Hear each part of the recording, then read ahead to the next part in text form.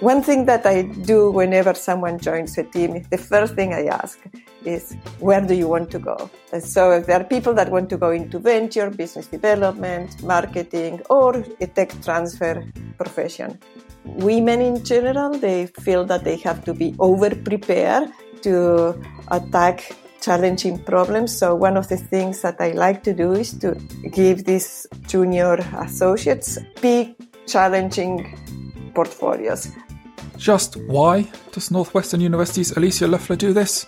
Well, you'll find that out in today's episode, where we talk about the importance of a university fully embracing innovation and entrepreneurship as part of its social contract, diversity in tech transfer, and helping commercialization staff live up to their full potential.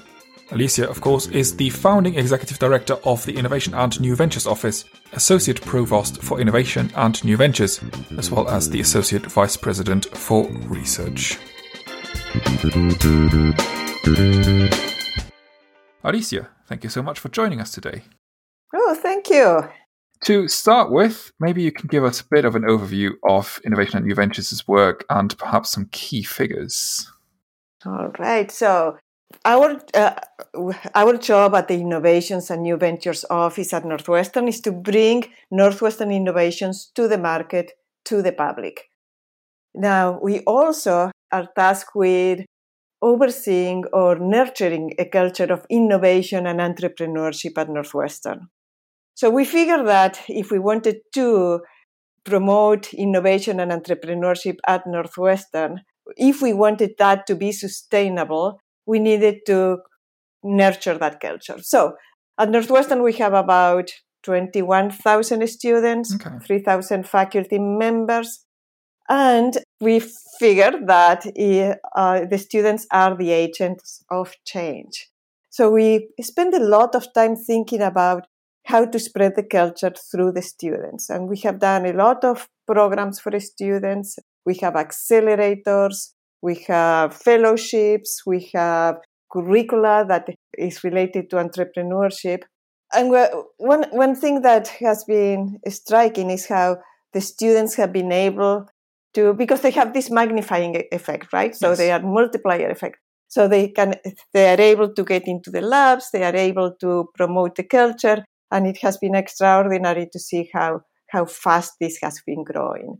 Now, going to numbers. So I'm not really fond of defining an activity through the numbers because, as you understand, they are all lagging metrics. Of course, yeah. So it takes years and years to see the progress in translation and commercialization. But let me give you some numbers. So in the last year, we had about 626 patents that we filed. 120 patents were issued. We executed 187 agreements. And most of our activities in the area of healthcare broadly, most of the activities in the medical school and the engineering schools. Now, there are two numbers that I want you to remember about Northwestern because they are key numbers. One is our revenues, our licensing revenues. And in the last 5 years, we had $1.6 billion in licensing revenues. Now, this is a huge number, but it is due to only one drug. And that drug was Lyrica, that it is marketed by Pfizer. And the other number that it is important about us is the research enterprise that has grown 110% in the last 10 years. We're about $900 million in research now, but what's important is the growth. So our biggest challenge today is to manage that growth. Okay, those are impressive numbers for any university, but yeah, not. Especially here in the UK, whenever someone thinks of America, it tends to be Stanford and MIT, and no one really bothers with everything else. Despite the fact that there are obviously a lot of universities that do fantastic work, such as yourself, and it's really great to hear that you have some very impressive figures there. How has the pandemic affected your work? Oh yeah, so there has been a lot written up about how during recessions and crises, entrepreneurship and innovation grows. And oh boy, we saw that growth. And that has been we are all exhausted of all the work in the last few months, but it is just so rewarding to see how the faculty members and all the researchers are energized, trying to use whatever they know, whatever the tool they have to solve this problem. So we saw a high increase in the entrepreneurial activity at Northwestern. Let me give you some numbers.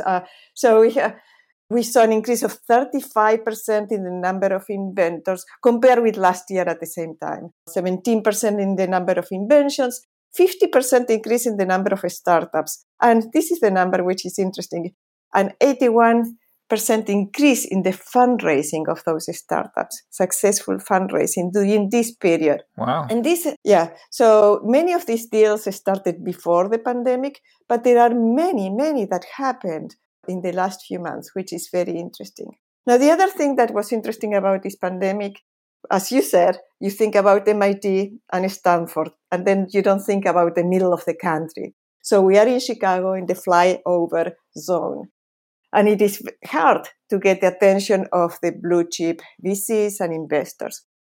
But now with Society of Zoom, we are able to to get the attention of investors from across the country. And that has been a side effect of this pandemic, which I hope it will continue after the pandemic, now that we discover Zoom, but we will see. Yeah, I've heard a few people say that geography is evaporated for them, and I mean, if you have to be on Zoom, even if the person is down the street from you, it doesn't matter if they're halfway across the country. That's right. So yeah, that is a nice. And we are now able to get great presenters, great speakers coming to talk to our faculty. Mentorship is easier, so it has been an interesting experience.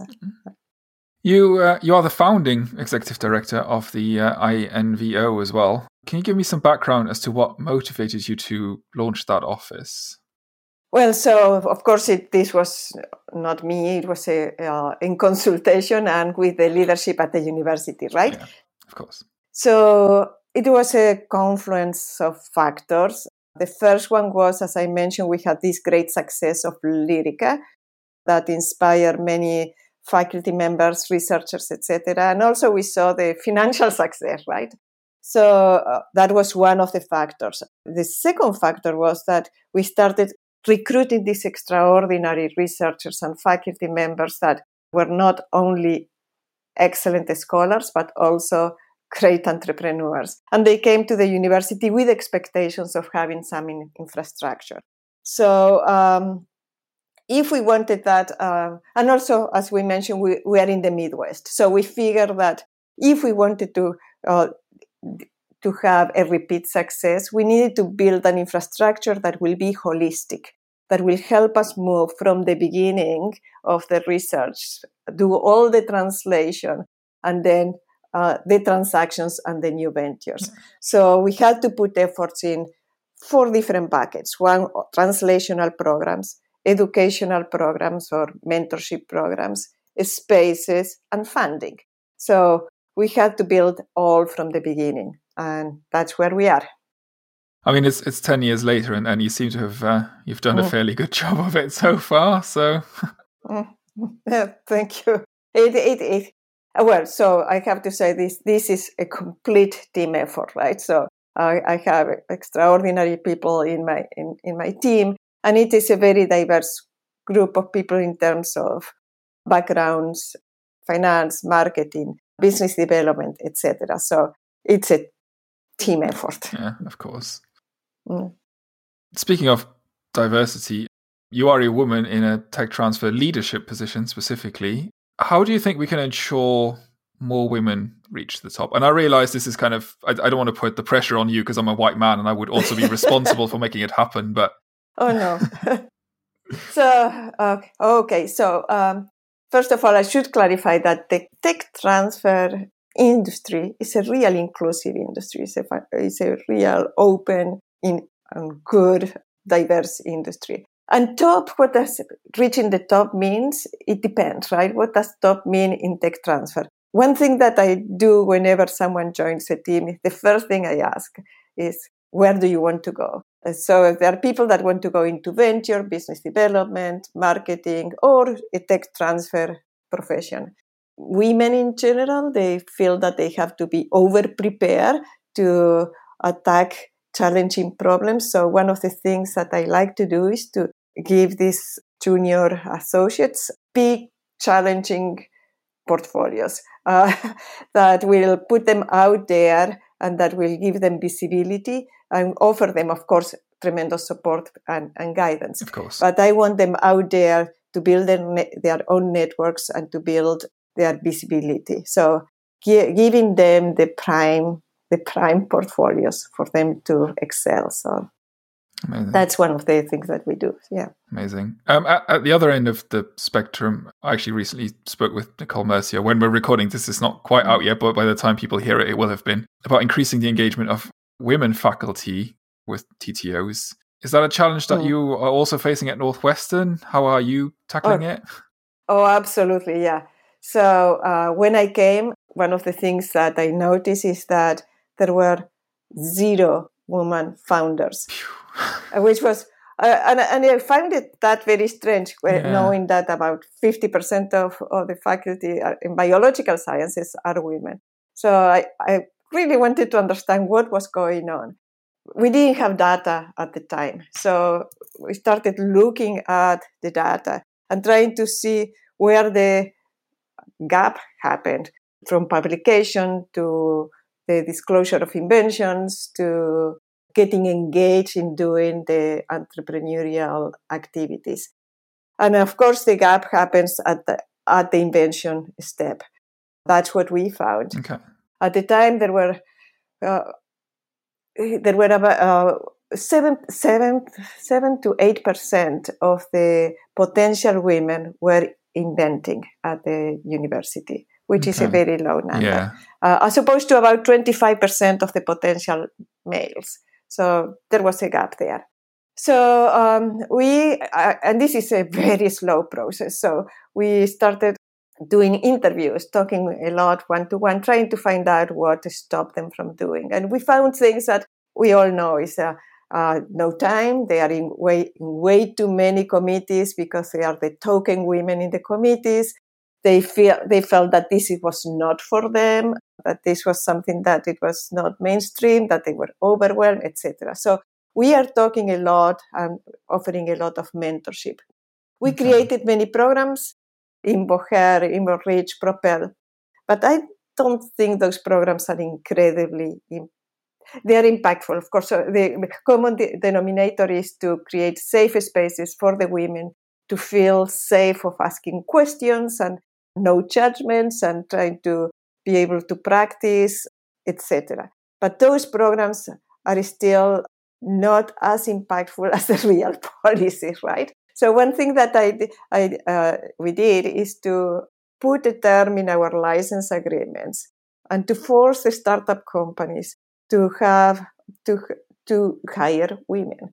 Okay. And this was in so the exact phrase is to have a diverse management team that reflects the makeup of the community at large. So and this was a bold step because many people were saying, "Oh, this is going to make the licensees very nervous."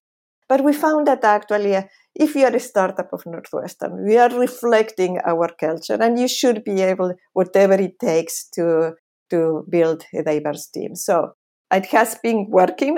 We haven't seen the results yet because it's too early, but we don't get too much pushback from that. I mean, that's good. So, yeah. Well, you've kind of touched a little bit on the next question I had. Big question, really. What lessons have you learned in your time in tech transfer so far, and what changes would you still like to see? So, what lessons did I learn? So, actually, more than lessons, what I learned is that, again, this is a very great community, very generous with each other, like with other universities. We are very very collaborative. I had a sense that things were going to take long. I didn't think it was going to take this long. I came here for about 2 years. I am 10 years in, and it is much more fun than I thought it was. It is just an incredibly rewarding industry. What will I change is, so tech transfer offices usually at universities are in a very unique space, right? The mission of the university is usually education and research. Yeah. The tech transfer activities are now integrating in the mission of the university because it's all about knowledge. You create knowledge with research, you spread knowledge with education, and with innovation and entrepreneurship, you apply that knowledge.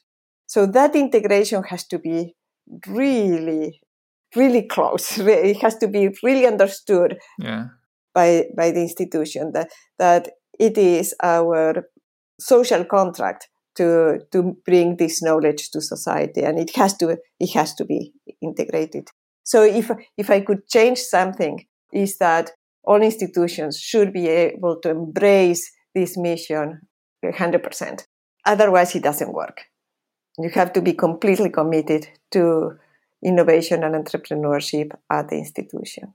That makes complete sense, but I have a feeling we are a little bit away from that still to be a reality everywhere. Yeah. The worst it could happen is that you are in someplace in the middle, that you are part of the institution, but no, you are not. You are either out of the institution and operate as an independent entity, or you are completely engaged with the institution. But being in the middle, it's not a good place. That makes sense. They've had that in. There was a Imperial College London. They set up their commercialization office as a separate entity, and then they listed it publicly, and eventually that shareholder interest got in the way and it got acquired by another investment firm, and now Imperial is starting from scratch again. They've launched a tech transfer office internally again, and it's somewhat of a cautionary tale. Absolutely, it is very hard to run it as a business because we are talking about very disruptive technologies, very early stage technologies, and it is not a very profitable business if you run it as a business. And that it is our social contract. This is something that we have to do. We use a lot of taxpayer money to do research, and we should bring these technologies to the public. Yeah. And this is part of our mission. Yeah. I think even before I got involved in this, just as a member of the public, I always thought of the research in universities somehow making it out of the labs. I didn't understand how it worked, but that was always my assumption. So yes, I can definitely see that from the university side, it's also something that they really need to be aware of, that it's not just the crazy professor in a lab somewhere doing their thing and then nothing really happens with it. Absolutely, yeah. We talked a little bit about Stanford MIT VC's investment and the Zoom culture. It might be slightly out of date now, but how important are initiatives such as Next Fund and NU Seeds for an institution such as yourself, which is slightly removed from Silicon Valley? Yeah, so that's what I was mentioning. You have to do the holistic approach because we don't benefit from the ecosystem, right? From the broader ecosystem. Stanford and MIT, they have a fantastic community around, and they don't need to do as much work as we do in the Midwest, that we have to build our own ecosystem. So all these programs, translational programs, funding programs, are essential. Now, it's not only important, the funding per se is not the important thing, it's the know-how. So our translational programs involve mentorship, involves coaching, involves the know-how, plus funding. And you have to have them both together in order for those to work. So for translation, we have 3 accelerators, one for digital technologies and 2 for therapeutics. Okay. One is called New Cures, and that brings mentorship and funding. And then we are part of the Deerfield Partnership Universities, and We have an accelerator which is with them, which is called Lakeside Discovery. And that also involves a lot of mentorship and significant funding. I think are you one of the, because Deerfield has some of 100 and 130 million, they kind of... So all the agreements are now the same. So we are all, they are upgrading we are all the same. Amazing. Oh, Deerfield has really stepped up in translational funding. They kind of, amazing what they're doing. It has been a fantastic experience. This is my favorite question, and usually people hate it. What is your favorite company that's come out of Northwestern so far? Tom, that's like picking your favorite child. It never ends well, right? So I'm going to give you one example of a company, and the reason I'm picking up this company is because it's timely. And I'm not going to say it's my favorite, because if anybody is listening, they will kill me. So let me just tell you about one of our companies called Cybele. And this was founded by one incredibly prolific entrepreneur by the name of John Rogers. And John is also an extraordinary scholar. And he works on integrated microsystems. And what he does is that this digital skin electronics. Well, he does many things, but this company does this digital skin electronics with extraordinary properties and that can measure with high precision your vital signs, health conditions, etc. So the first product had to do with babies. And when a baby is born premature, you have to be hooked with cables and tubes to measure to measure their vitals. And I was a premature baby, so that's why I like it. So the problem is that when you are all hooked up, the mother cannot hug them, they cannot feed them. Also, the skin is very fragile, so it breaks a lot with all this tubing. Okay. So with these digital sensors are like little tattoos, very small, and they can monitor the vitals wireless. They have little antennas inside those sensors. So in that way, the babies now can be hugged and fed. So he extended this product to the third world, to the resource, to the third world, to the Africa. Actually, it's only Africa. Yeah, to monitor pregnant women when women are giving birth, also to monitor all the vital signs. So these women are away from any healthcare clinic, but they still can be monitored. And then COVID happened, and he has a new product, which is very important now because it allows the monitoring the COVID patients when they are not in the hospital, but you still have to monitor the oxygen levels, fever, etc. So that's his company. Again, it's not the biggest, it's not the most profitable at the moment, but it is one that it is very timely. So that sounds amazing. The reason I like asking this question is, I mean, yes, asking someone who their favorite child is always a bit of a naughty question. But I like that it brings out stories like this, and the premature babies and suffering with the tubes, and it's not comfortable, and they kind of lack the human touch. Obviously creating a new product to use it for COVID is pretty awesome as well. Yeah. And there are so many things, so many great things that we have, but this was just one example, right? My final question, a bit of an open-ended one. Is there anything that we haven't covered that you'd like to talk about? No, it's just probably stress the fact that it takes a team to do this. It is such an exciting time for us to be working on these innovations that hopefully will rebuild the world fingers crossed. And rebuild society. Yeah. Well, Alicia, thank you very much for taking time out of your busy day to join us today. Thank you. It's been a real pleasure. Thank you so much. My pleasure. Talking Tech Transfer is hosted by me, Thierry Heles. It is produced by Global University Venturing, a Morsonia Limited publication.